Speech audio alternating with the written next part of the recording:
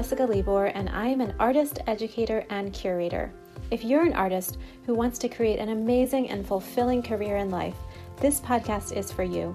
I'll be sharing inspiration that has worked for me and art world insights and tips. My goal for this podcast is to help you feel in control of your art career and empowered to be the best artist that you can be.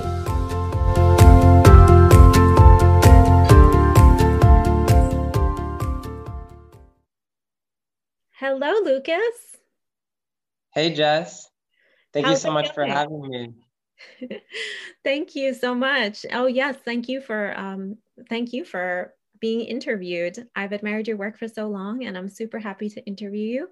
I think people are really gonna enjoy this interview, and so I'm just gonna.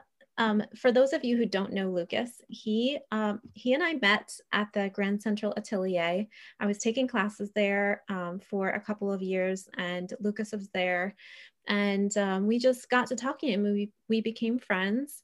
And Lucas is from Los Angeles, and he was educated at the Grand Central Atelier in New York and received his BFA in painting at the Academy of Art University in San Francisco. His work explores the mystery of ontology and how it relates to the surroundings we share.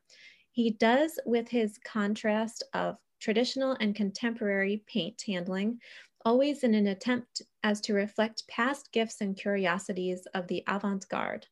Lucas has exhibited in numerous group and juried exhibitions across the US and internationally, and a few honors and awards recently given to him was winning first place Portrait Society of America annual members competition for non-commissioned portrait, Best in Show Award for Bold Brush Painting Competition, and the Purchase Prize and Best in Show for the annual exhibition held at SCNY, New York.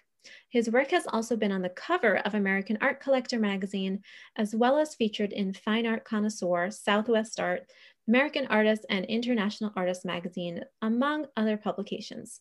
Currently, Lucas is based in New York, although not for this interview, where he works from his studio and travels regularly to teach short-term workshops both in the US and abroad.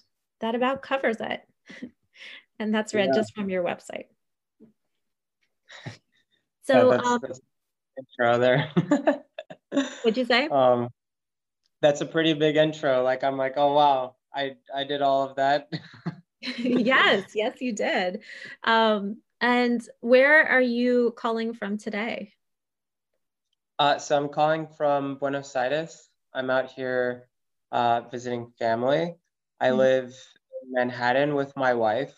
However, I'm from Los Angeles, lived there my whole life, but my family, everyone moved out to Buenos Aires. So I sort of call Buenos Aires more of my home now. All my family's here. Very cool. Yeah, but I still feel more Californian than New York. So I'm kind of yeah. Yeah. So you grew up in California. Yeah, so I was born and raised in Los Angeles. My whole life I wanted to be a painter. I went to Italy to visit some family out there once, and they have one of my drawings from when I was 3 years old, and was telling them that I wanted to be a painter. As this like little baby, and then by the time I was 7, I was already starting to take my first nude figure drawing classes in Los Angeles. Yeah. Where do they let kids do that? Yeah.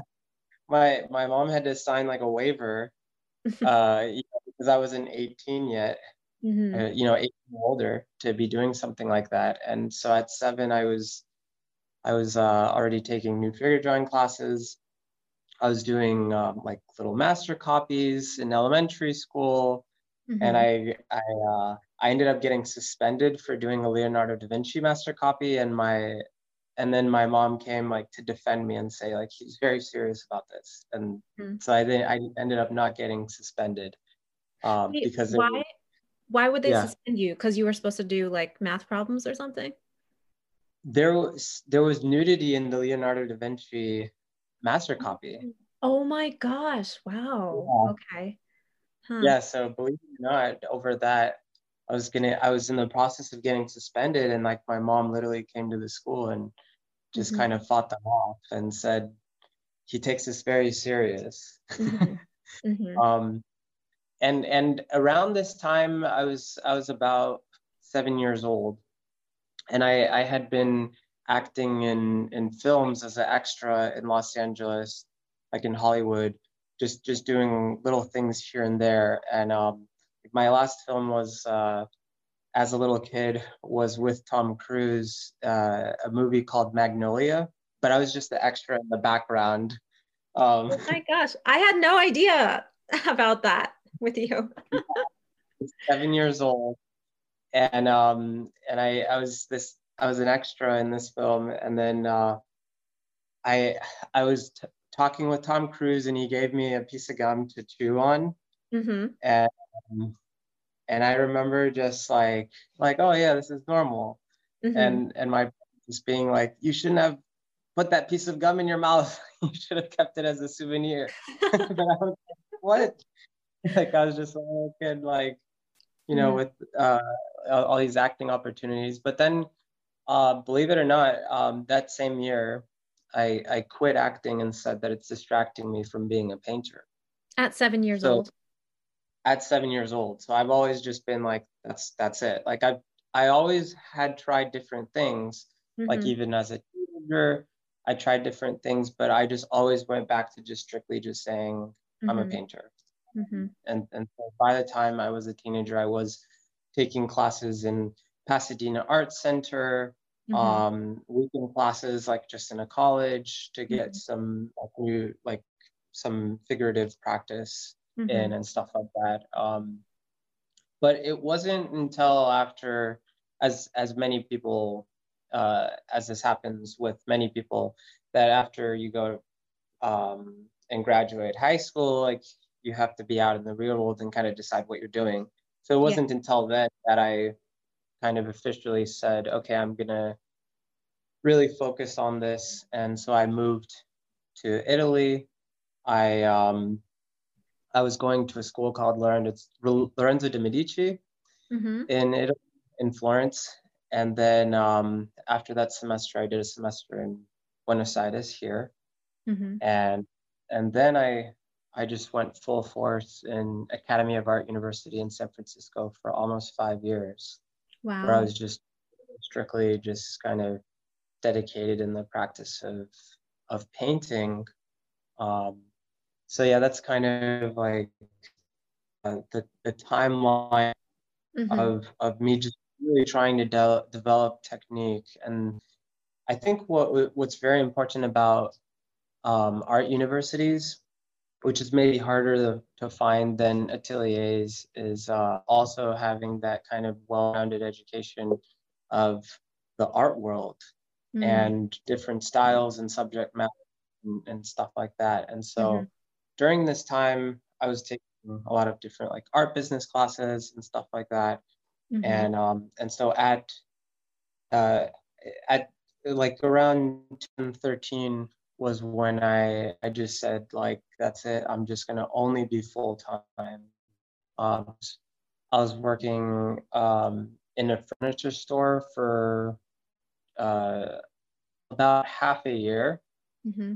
and I said I either have to just have this stability, Hmm. or I have to figure out a way to just like quit it all and take the risk and try to Hmm. live off of my painting. So I Hmm. ended up taking that, which is all like taking the leap is always not easy at first. And Hmm. so I ended up downsizing to like Hmm. a very small kind of studio in San Francisco And where I was how old close were to you when school. you And decided that? what was that? Oh, how old were you when you decided to do that, like go all in? Yeah, so I was 22 years old, Okay. Hmm. 20 years old when I just said, that's it. Like, I'm just gonna live off my paintings and find a way to make that work. Mm-hmm. Um, I am a bit of a black and white person, a bit of an extremist. And Mm-hmm. so the way that I thought that that would work was also it was a decision that really kind of affected me like mentally, because I was living in this place where it was just these tiny studio apartments, and it was full of people that were homeless at one point or had gone to prison at one point. Oh my um, gosh. it was like, Mm-hmm. yeah, like narco trafficking, like all sorts of different crazy things that people were doing there. And I was just telling myself, you know what, like you're just here to sleep. Like Mm-hmm. you're just gonna paint all day and just be there to sleep. Mm-hmm. And so I was never there during the day. I would just go there late at night, get my like 6 hours of sleep, and then right back to painting in the studio. And this was in this was just one block from the Transamerica Pyramid in the downtown of San Francisco. So Okay. I always made the joke, if I were to run to safety from all these crazy people, like I would just run out of my apartment and be surrounded by a bunch of rich people with suitcases heading to their Okay. like job financial district. So it's usually back, right? But yeah, I felt very safe outside my home. Let's Okay. um, but yeah, I guess that was just kind of the way that I made it work for the time being, Mm-hmm. was getting connected with different galleries by going to openings and talking with the curators, and just having that kind of work ethic where I was only just kind of using my place as a place to sleep, but then during the day just really hard at work. I Mm-hmm. guess also the nice thing was that this university offered me the opportunity to have my homework be gallery work. So whatever Mm-hmm. I was for the classes Mm-hmm. had the destination of going to the gallery. Mm-hmm. Um, and right now in my final year, because I haven't graduated yet, I'm in Grand Central Atelier at the moment. In my final year, I am kind of feeling those kinds of pressures where at the moment everything I'm producing is more of they're just studies, Mm-hmm. whereas at the art university it gives you this kind of setting where everything you produce has potential to make it into a gallery. Mm-hmm. So it's there's a beauty in it Mm-hmm. because of the folks, and there's also uh, the fact that you I have to kind of live these two different lifestyles and also be a gallery painter outside of school. So it kind of gives me Mm-hmm. a lot of work on my hands, but it's well worth the work since the focus is figurative and academic, and it really allows me to kind of reestablish my Yeah. foundations. But So, yeah, thank you for all that. So that was in San Francisco, and a couple questions about your time there. So, did are you like the first artist in your family? Like, where do you think that you got the bug for art? well, my dad, he was an architect. My mom had like a little school where they would have like summer camp, that it was like summer art camp. And Hmm. so I feel that I got it from them definitely, and they always encouraged it.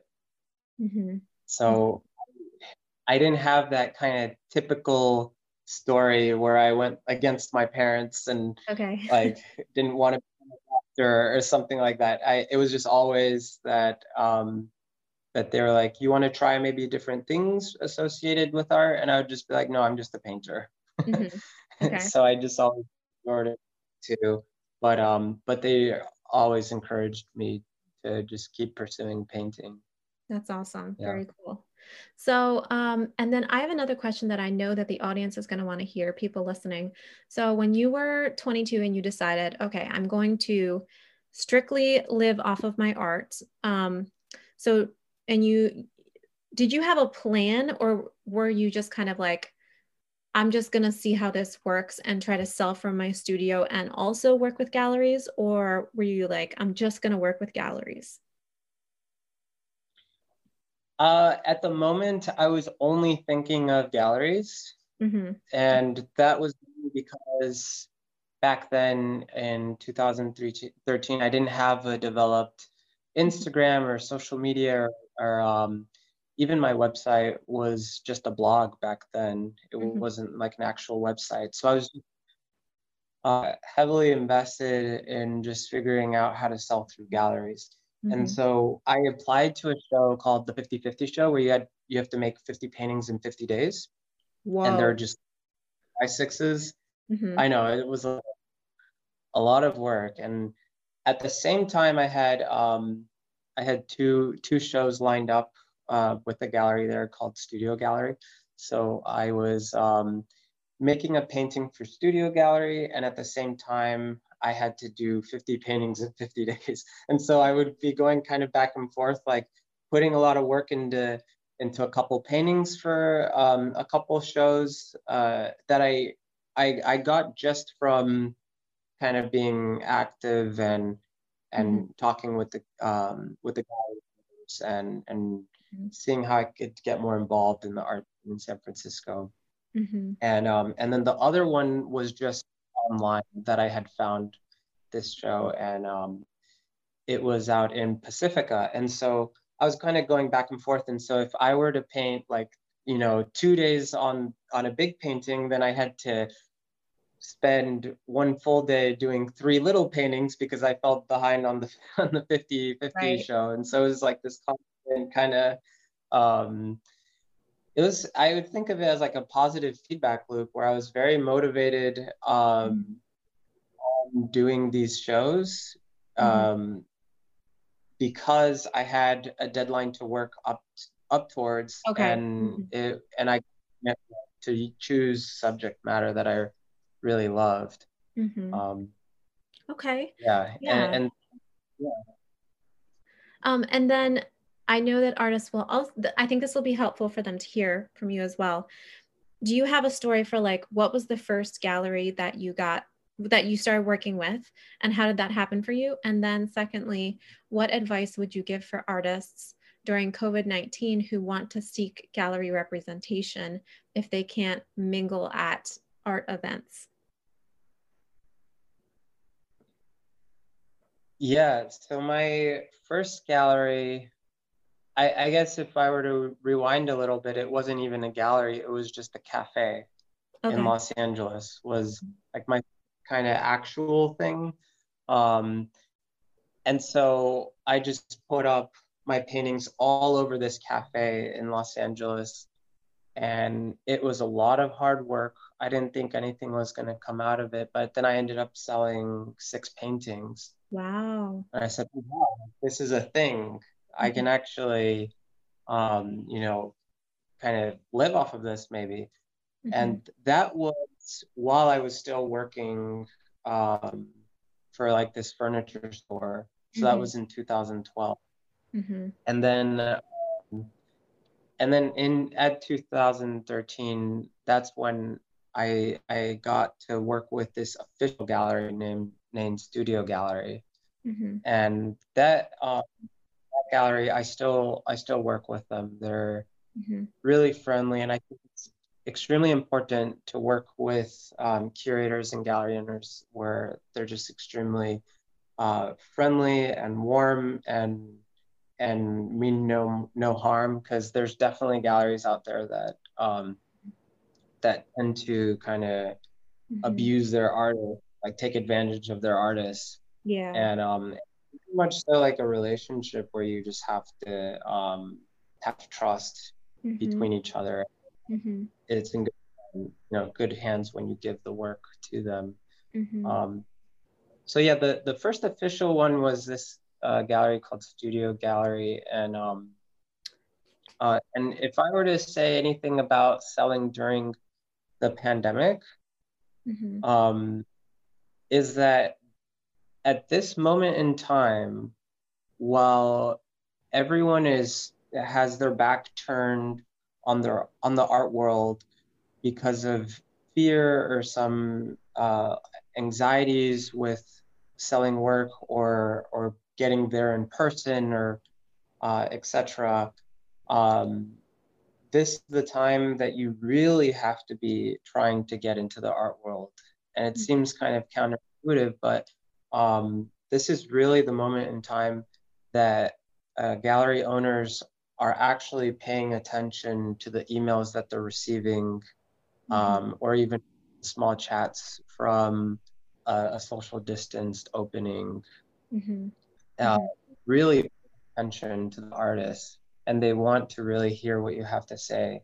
Whereas before, they they would um, just kind of ignore every email that would come their way. Mm-hmm.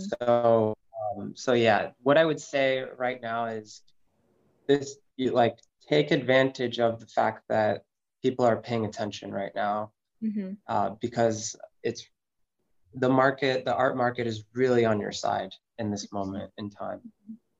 Yeah, that's something that I've noticed too. So I hosted a virtual exhibition this year, and it went so much better than I ever thought that it could have, because everyone is online so much more these days.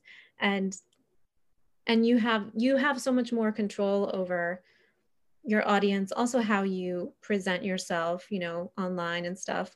Um, so if you really think about it and like really go after whatever you want, then you know it's possible. And I think that you're right with like there's less competition right now.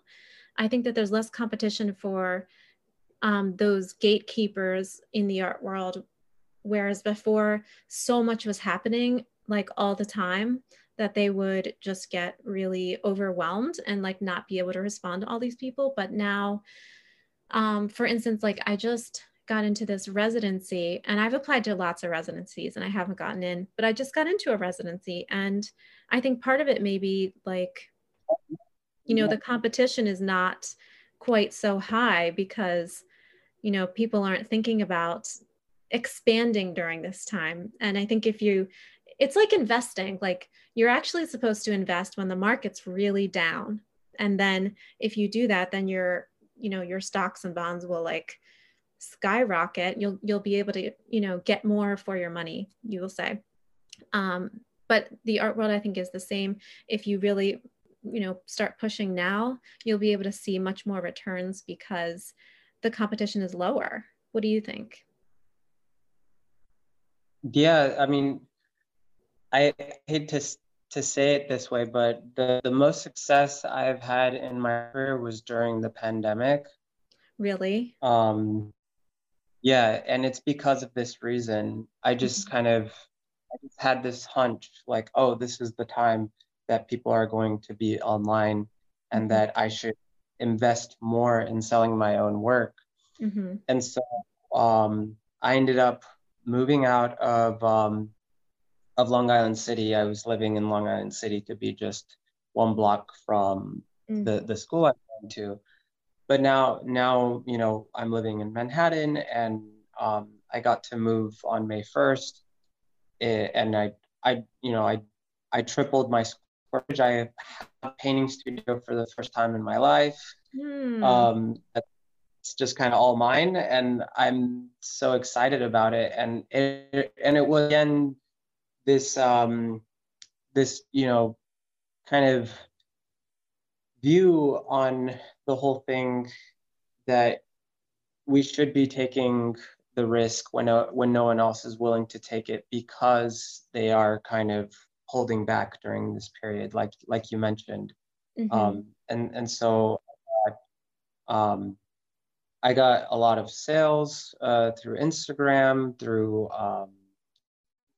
collectors that I was just talking with Mm-hmm. personally. And I was also really involved in doing commissions more than I normally am.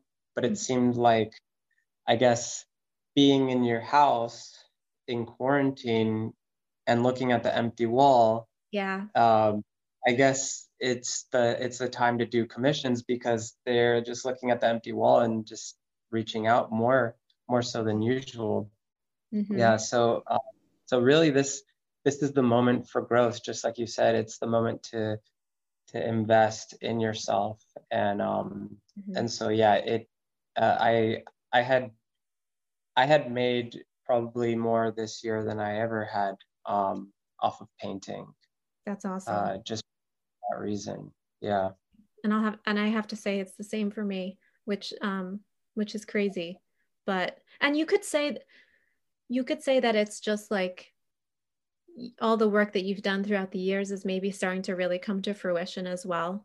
Um, so it could just be like the perfect Yeah. storm. But so let's go back to your time in California. So you finished up your degree there. And then what brought about you moving to the East Coast? Yeah, so I moved out of San Francisco and I didn't go straight to the East Coast. I ended up moving to Aspen, Colorado for almost a year. Um, because my wife actually got a J1 visa for Aspen, Colorado, but it was very difficult for the East Coast or the West Coast. Oh, So we ended up, yeah, it was just out of convenience, I guess. That she moved to Aspen, Colorado. I moved there too. And during this time, I always like to say that there's multiple streams of income that come from painting, that Mhm, it's not just about uh, selling work through a gallery, it's about selling work through social media or, yes, of course, there's galleries, but also there's prints, there's small works, there's commissions, there's like, teaching sessions online, doing competitions. There's just all these different ways that you can get income through painting. And so when I moved to Aspen, Colorado, I said, okay, I'm basically in the middle of the forest here. Um, how am I going to mold the way I make money off painting? And I decided to focus on prints. So I was actually living off of prints for half a year oh, in wow. Aspen, Colorado. Hmm. Yeah, and it was basically only prints, believe it or not, Mhm, that I was living. I I found a really good um, guy that prints for he prints for the Museum of Aspen. mm, So I knew that his prints were very good quality because of that reason. And so I was working with him and selling my prints at a fraction of the cost of the originals, but they were so high quality that that the collectors were very excited to receive them. So yeah, for half a year I was living off of prints, um, and then I lived like about a month off of an art competition that I had won, um, and then I ended up getting like a few sales. But mhm, during that time, it was pretty stagnant. mhm, Um, and that's around the time that I went to New York, and I started school at Grand Central Atelier, like mhm, literally the day that I showed up. mhm, Um, and it was such a fantastic community at school mhm, because just the amount of focus that has gone into just technique. I felt like I was getting the missing link from what I didn't get in art university, mhm, where I was thin just all throughout. mhm, I felt that finally I'm just focusing on one thing and really trying to get good at it. mhm. Um, yeah, I kind of went off on a tangent just now. No, that explains like why you decided to go there. So, so that's really cool. And how did you like the East Coast as compared to the West Coast? I feel like both are very different from one another in aesthetic. Like the West Coast, probably because of the surroundings, the paintings tend to be more colorful Hmm. and slightly more on the surface, not so deep and thought provoking. Hmm. A little bit more on the surface, I feel. In the East Coast, it might be the culture, the weather, like all these different factors that kind of go into the paintings, but it does feel like it's provokes a little bit more of maybe a narrative, and that narrative can sometimes be more serene, um, and the colors aren't so hyped up like on the West Coast. Mm-hmm.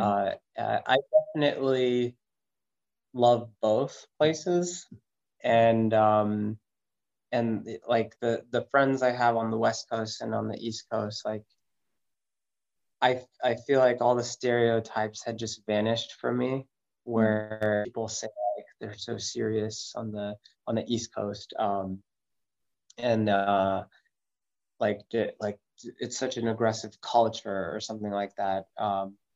But I really don't find that to be true at all. Is and that stereotype actually just kind of the moment the moment I got to New York, the stereotype left. Because the moment I got to New York, like I was just struggling with some luggage on the stairs, and a New Yorker was like, "Let me help you with these bags," and I was like, "Okay, okay." The stereotype true. It was like from day one, I was like, the stereotype's not, the stereotype's not true. Yeah, Um, that's awesome. yeah. I've had the same experience in New York. Like, I feel like New Yorkers are very, very kind, very nice. Whenever you stop someone on the street, they're always like happy to help you, if you need directions or something. Yeah, I live in Philadelphia right now, and I feel like New York is actually friendlier than Philadelphia. But yeah, yeah. I'm a fan. I think it's an awesome place. So yeah, and then I wanted to talk a little bit about your work ethic. So from, with all the people who are watching this now, of Lucas, or you're just being introduced to Lucas. He is very accomplished as a painter technically, and he's also starting to really be recognized by all these different contests, and he's won a lot of prizes. He's exhibiting all these different places. So people see all the wins, but I would love to hear from you what your usual schedule is as a working artist, and how many hours per day you're working on painting. Per week do you think that you're working on painting? Yeah, so if you could just walk us through like kind of the work that goes into being a painter professionally. Yeah. So my day starts off, you know, 8:30 to 12:30. I'm working on a figure at school, and then 1 to 5, I'm working on another figure. So every single day, I'm working with figures from life at school, and then when I get out at 5, I go home, eat dinner real quick, but then I just immediately go to painting for a couple hours, and then I teach on Zoom for a couple hours, a few times a week. Oh, okay. So Wait, yeah, the so day how is there enough hours in the day? the day is really jam packed. But this is really the way that I have to keep the system going, because if I don't do the couple hours every day of painting at home, I don't have the gallery shows that I have every month. And so the gallery shows don't come from the studies that I'm doing, Oh. because the academic, kind of, traditional nudes, and those are just only with the thoughts of technique. Mhm. Not that they don't sell, they sell very well on Instagram. Um, but when I'm reaching a market with a higher price bracket, and I'm doing gallery works for maybe like a show in Chelsea, New York, or something like that, I'm working on very large scale paintings that are in my own style, maybe a little looser. And so I like to say that I am kind of living these two different lives, where I'm an academic painter all day, and then at night I'm I'm just really pursuing what my voice is, who am Mhm. I as a painter, and Mhm. going to galleries that fit that aesthetic specifically. Mm. Yeah, and I'll either have a Zoom session with a student internationally. That's been going on for a few years. Not it hasn't been just because of the pandemic. For Mm-hmm. some odd reason, I just really like being able to paint and then just be like, oh, in 5 minutes I have to teach, Yeah. rather than having to come somewhere or something like that. So that's just Yeah, been, definitely. and also you get to meet all these like fun people from different countries, like Mm-hmm. Australia, New Zealand, Singapore, London. Like you're just spending time with these interesting people that have like their own different thoughts about painting, and Mm-hmm. they want completely different things. Like maybe they're doing abstraction, or maybe they're doing something very realistic, and Mm-hmm. everyone, is different. And I would say that, believe it or not, at some point during the day, I do have to invest about an hour into art business. Mm-hmm. Uh, and so it's not really so much about technique. Mm-hmm. Um, it's about art, like how much you're investing into art business. So what does Uh, that mean for you? so what that means for me is that every Thursday, I make sure that my schedule is empty after I get out of school, so that I can go to at least 3 or 4 openings in Manhattan, and get to talk with different collectors and gallery owners, curators, Mm-hmm. really get to socialize. Even during the pandemic, I'm doing that, and it is more like social distanced, but there's always a way now. People, instead of exchanging cards, they're exchanging Instagram handles and stuff like that at a Mm-hmm. distance. And then during the week, what I'm doing is I'm contacting galleries. I'm applying to art competitions, magazines, all sorts of things. And then I'm also doing about, I would say on average, about 3 openings a month. And Mm-hmm. and these openings are before, because I was very much so transitioning from the West Coast to the East Coast. Mm-hmm. I was having to put paintings out almost once a week. Mm-hmm. And now I kind of reduced that number to more like maybe once every few months. So I'm really just showing in the East Coast lately. Mm-hmm. Um, but probably the most important thing for me to say is that uh, I am really thinking of this as a numbers game, as something that has to do with quantity. Mm-hmm. So if I apply to, I don't know, something like 45 galleries, I'm probably going to expect one yes. Mm-hmm.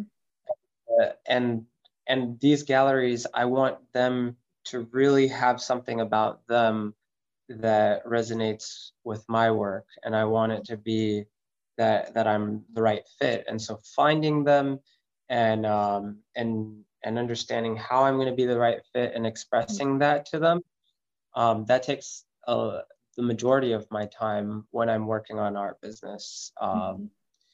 So I would say, like, I probably don't send any more than just about like 4 or 5 emails a week. Yeah. Um, Yeah. Because yeah, you want it to be and personalized. personalized. Yeah.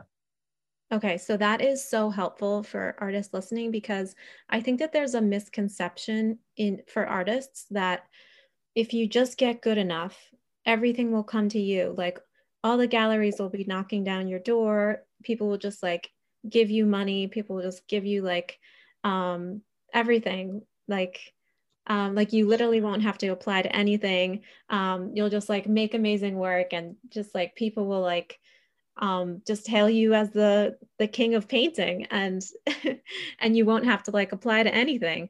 I've just I've known so many artists who have um, that kind of attitude, especially if they've been doing it a while. Let's say that they're like maybe getting close to 30 and they've really dedicated their life to art.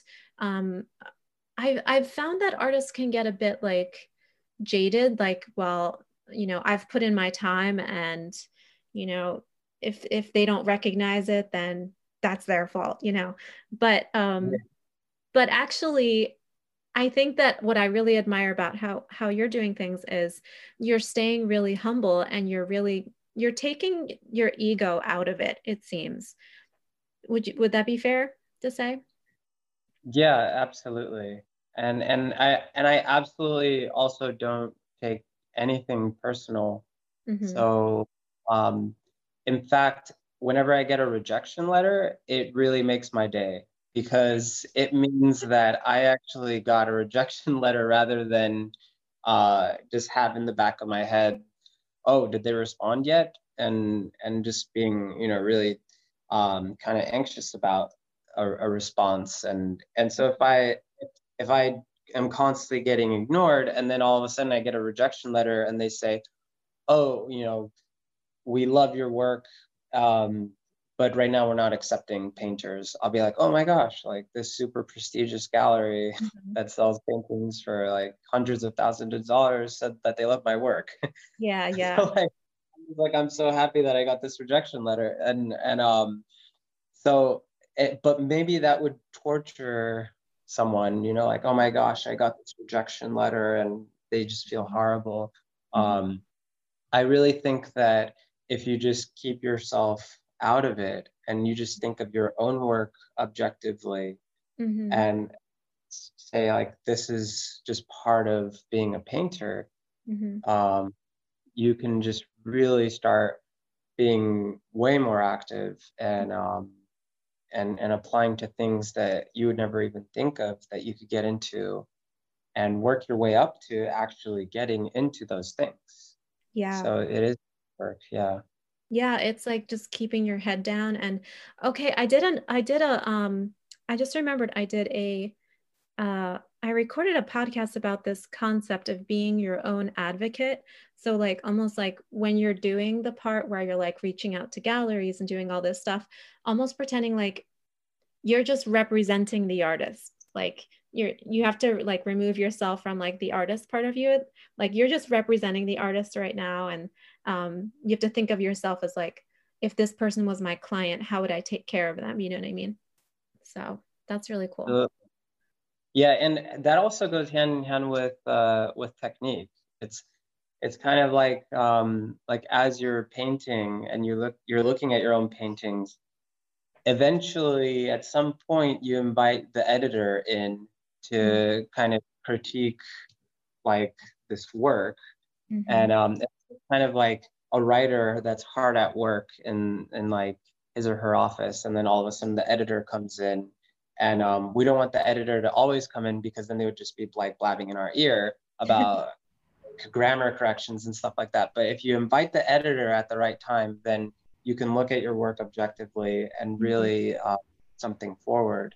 And I feel like the same thing is true with art business. It's kind of like if you're just constantly just going at it, Mm-hmm. um, almost this naive kind of way where you're not just being hypercritical and taking everything personal, then I feel like as you're going for it, if you get a rejection letter or something like that, you can only just think of it as being something positive, and inviting the editor at the right time Mm-hmm. to just look at everything objectively and just say, well, we have to do this, this, and that, but you're going the right direction.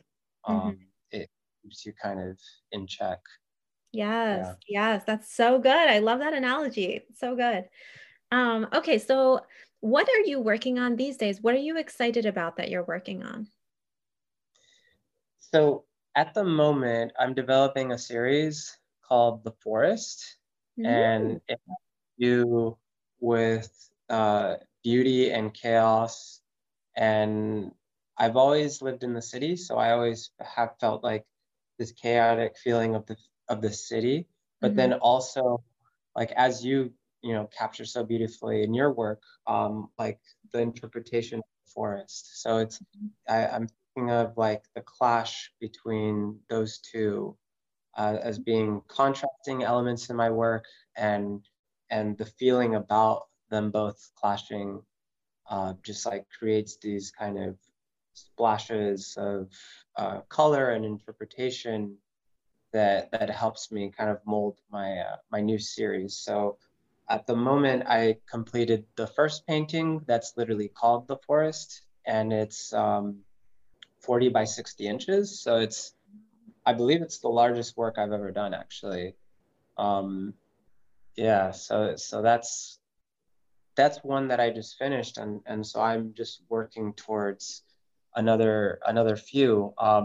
Something that reminds me of is a lot of the time artists ask me, what is the right number to submit to galleries, and I would say one is the right number because they're Really? always thinking, yeah, like there's so many artists out there that are thinking, oh, I'm gonna make a ton of paintings, and then the ton of paintings is gonna make me good enough to then do 10 paintings for this body of work that I'm gonna submit to and I'm like, no, no, no, no, no. Like, can you just submit right now to the gallery that you want to get into? Mm-hmm. Because you might get surprised that that gallery will say yes. And it might not be the first gallery that you submit to. Like I said earlier, it may take several attempts, but if you keep thinking about the mentality of, oh, I'll just do that tomorrow, it's Mm-hmm. probably going to happen. We have Mm-hmm.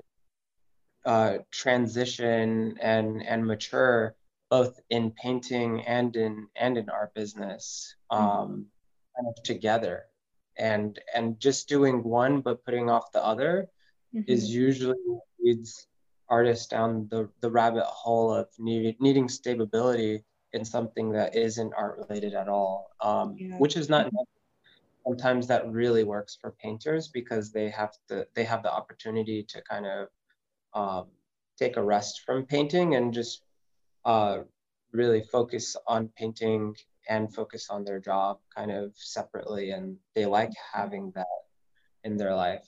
I'm more of like the type of person that is just trying to make it all work together. Mm-hmm. Um, yeah. Yeah, yeah, that's a great point as well. Hmm. So the forest, that sounds really cool. I can't wait to see those paintings. It sounds amazing. Um, yeah, that's so cool. And is that going to be like a solo show, or are you just do you have like a big unveiling planned? Right. So I do have a gallery in Chelsea that I'm working with. I'm very excited that we are planning something out for the future that's going to be a solo show, but Mhm, nothing is concrete in the plans yet. So no mhm. name dropping yet. Okay. But yeah. But the works are going to be uh large scale paintings. Some are going to be like multi-figure, Mhm, others are going to be still life. Before I moved to New York, I was mainly just known as a still life painter, and so now I am trying to kind of be half half. Like I'm trying mhm, to go in both directions together. mhm. I really love doing both. Yeah, your still Uh, lifes are really interesting. You seem to make the objects really have a lot of personality, which I really love. Thanks. Yeah.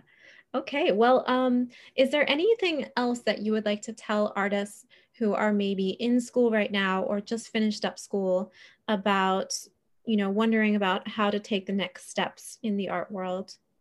Any words of wisdom? I would say that what I would like to contribute is to go after something that is the deepest version of yourself and just look for that depth through painting, um, because that's the way you really find it.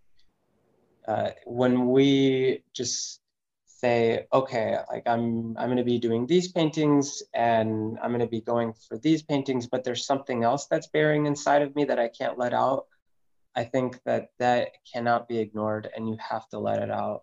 And I hear Mm-hmm. things like that in a atelier like setting all the time. Mm-hmm. Oh, there's this series that I'm thinking of doing and I'm gonna, put it off for the summer. And I'm just like, no, no, no, no, no. Like if you have that buried inside of you, you have to go deep into yourself and really discover what that is now. Mm-hmm. Um, and even if that means just an hour a day or half an hour, some exploration, Mm-hmm. that's really um, what other people are going to want to see, Mm-hmm. no matter what the technical level is. They want to That is see so that. true. Yes. Because sometimes you see a work and it can just be like a few lines on a paper. And there's something about like the spark of that work that's it just really touches you, or it really reflects the artist so well. Um, and I think that inspiration like that, like when it really comes from the heart like that, no matter the person's technical ability, it like has the capacity to reach other people, you know? And I think that's what art's all about, you know?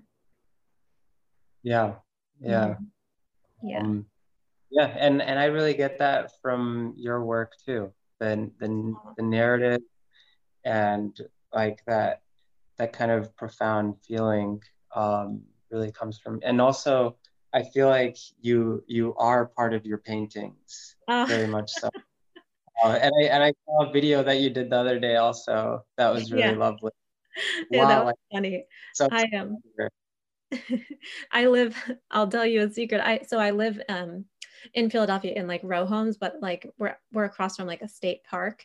And so like we had just had the snow and like everyone's out there like walking their dogs and like shoveling things. And I'm out there in this like, in this big white dress and like this like this red cape that was like made from a tablecloth. And I'm like, walking around in this and like filming, and people are just like laughing and staring at me. But I didn't care. I wanted to like capture it. So, um, but yes, art Yeah, comes in all forms, and you just gotta follow your intuition and like express yourself. yeah, absolutely. It like so much came to mind when I saw that. I was like, wow, it's everything. It's what you wear. It could be installation, it could be video, it could be painting, and it's just like everything kind of comes together. And I'm like, yeah, this is Jess as an artist, like Thank you, everything. Lucas. Yeah, I can like this is you and this is your work and like yeah, your work is beautiful. Thank you. Thank you. Yeah. Yeah, I want to make more videos. I think they're really fun and creative and very like active too. Like a lot of painting is like, you're sitting still or you're standing still for a long time. And um, well, you did the acting as well, but acting is something different, and it's interesting to me as well. It's just another art form, so it's cool. But all right, well, I love everything that you said. I think it's going to be so helpful for people as well. And as we end, where can people find you, and where can people buy your work and follow you and everything? Yeah, so my website is just lucasbononi.com, and then my handle is Lucas Bononi Art Mhm. on Instagram. So on Instagram, I tend to sell my work the most, but my website is more like my portfolio. Mhm. Mhm. Yeah, All right. So, and I will put those in the show notes in the links below for you guys to go follow him. You can get on his mailing list and stay updated and, get his works before they're $1 million, before he hits that mark. And yeah, thank you so much, Lucas. And I will look forward to catching up sometime in New York when this, hopefully blows over. yeah, definitely. All right. Okay, Thanks well, so much. thank you. All right. Bye. Bye bye. Thank you so much for listening to today's podcast. If you enjoyed listening, it would mean so much to me if you would give it a 5-star rating. In fact, if you screenshot your rating and send it to me on Instagram at Visionary Artist Salon or at Jessica Libor Studio, I will give you a shout out as a thank you. I also wanted to let you know that I've created a gift for you from my heart that I'm so excited to share with you. It is a free guide called 30 Days to 3K, the definitive guide to authentically increase your art sales. In this 15-page guide, I share how I've created amazing results in selling my art online while retaining the worth of my art and feeling authentic. I'm sharing the process that has worked to get the results for me. All you have to do to get it is go to my coaching website, www.thevisionaryartistsalon.com, and enter your email, and it'll be delivered right to your inbox. I hope it brings you so much value, and let me know how it works for you. Thanks again for listening, and I will talk to you soon. Remember that you are already worthy, and everything you make is an expression of your unique spirit. Now go forth and create.